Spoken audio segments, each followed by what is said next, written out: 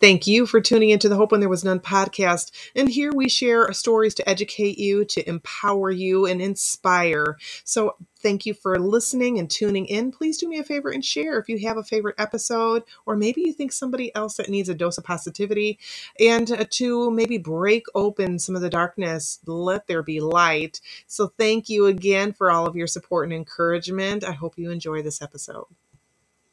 Hi, it's Melinda coming to you from Hope When There Was None. And where are we? We are in my bathroom. So we're at the big mirror here. I wanted to share with you a few things. One, we're going to whip over here. I do affirmations. I haven't done them a lot on the page. It's been a while. I didn't know if they were well received or not, so I kind of stopped doing them. But if you want any more, by all means, just drop me a message. I can start posting them again. So this one's like, I am sensitive to God's voice. I obey it quickly and quietly. This one says, everything I set my hands to prospers and succeeds.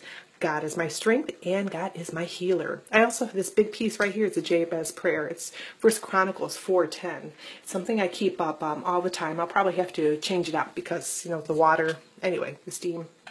So, mirror work. Mirror work is important.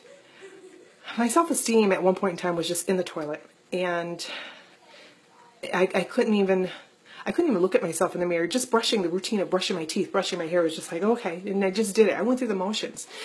It wasn't until someone had pointed out that the comments that were coming out of my mouth were very, very demeaning to me, that I was just apologizing for everything all the time. And it didn't seem like I had a very good self-esteem, and I didn't. I'll be honest with you. I just came out of an abusive relationship, so my self-esteem was like this. It wasn't there. It was non-existent, and it was suggested that I do this mirror work, my friend Christy, and, it was life-changing for me. It really was. It started out with just saying, I love you, and I couldn't do it. I fought it for weeks. I couldn't do it. I thought it was stupid. It's like, this is dumb. I'm not going to do it. But it really helped. And then incorporating, like, you did good. High five myself, you can't do it in the mirror, but just those things, those moments when I did good in the day. Let's say I had a remarkable day. I don't know, I landed some kind of big gig, or I do antiques, so maybe someone bought a lot of antiques from me. Something like that. Do you know what I mean? You had an awesome day at work, and, maybe your family doesn't always give you high fives.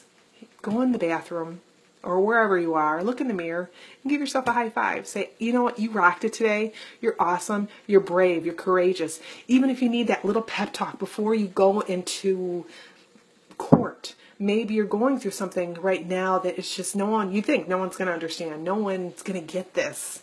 That's fine. Talk to yourself in the mirror. Talk to yourself. Give yourself a little pep talk. Remind yourself that you're beautiful. Remind yourself that you can do anything you set your mind to, because you can. Also, don't look at those imperfections, because you might be looking in the mirror like, ooh, I don't want to look in the mirror. My double chin. Or get those hairs right here that I keep plucking. They don't leave, but I've got them. Or I have a birth defect. And if you notice from some of my videos, I don't always show my left side. And I guess maybe I'm still a little self-conscious about it, but my birth defect is my ear. I had a friend in high school. She lovingly called it my Spock ear. Said I was from Vulcan. That's okay, because I'm a little bit of a Trekkie. I like Star Trek. And it made me giggle. That was probably the first time it really made me giggle. But I was always self-conscious to wear my hair short. And I still get those points, those times where people kind of stare a little bit. And, I had somebody say, well, were you in a fight and you got like cauliflower ear or something? Which would be awesome, just to say I was in a fight like that. But no, I wasn't a boxer or anything like that. But it's a birth defect. Again, I can't hear. So if you're talking to me in a crowd and I seem to be looking around in circles like, oh, who's calling me? It's because I can't hear you. I don't hear in stereo.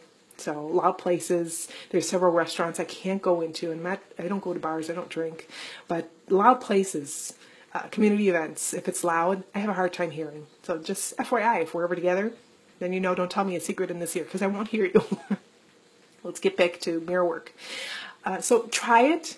See what happens. Try it and give it time. Go at least 30 days and see how it works for you. See if you can make that commitment to tell yourself you love yourself. Tell yourself that you're brave and you're courageous. You are. You are. Even if you're not feeling it, you are. You are rocking it and you're doing a great job. If no one else has told you that, I'm going to tell you that. You're doing an awesome job. You don't have to be a victim of violence or abuse or being bullied to do this. Anybody can do this. And it's simple. It's easy. It doesn't cost anything. We just did a little bit right now. If you're looking for any other tips or suggestions, by all means, please don't hesitate to email me. I'm happy to talk to you. I guess that's about it. I hope you're having an excellent evening. I love you. Bye-bye. Big hugs.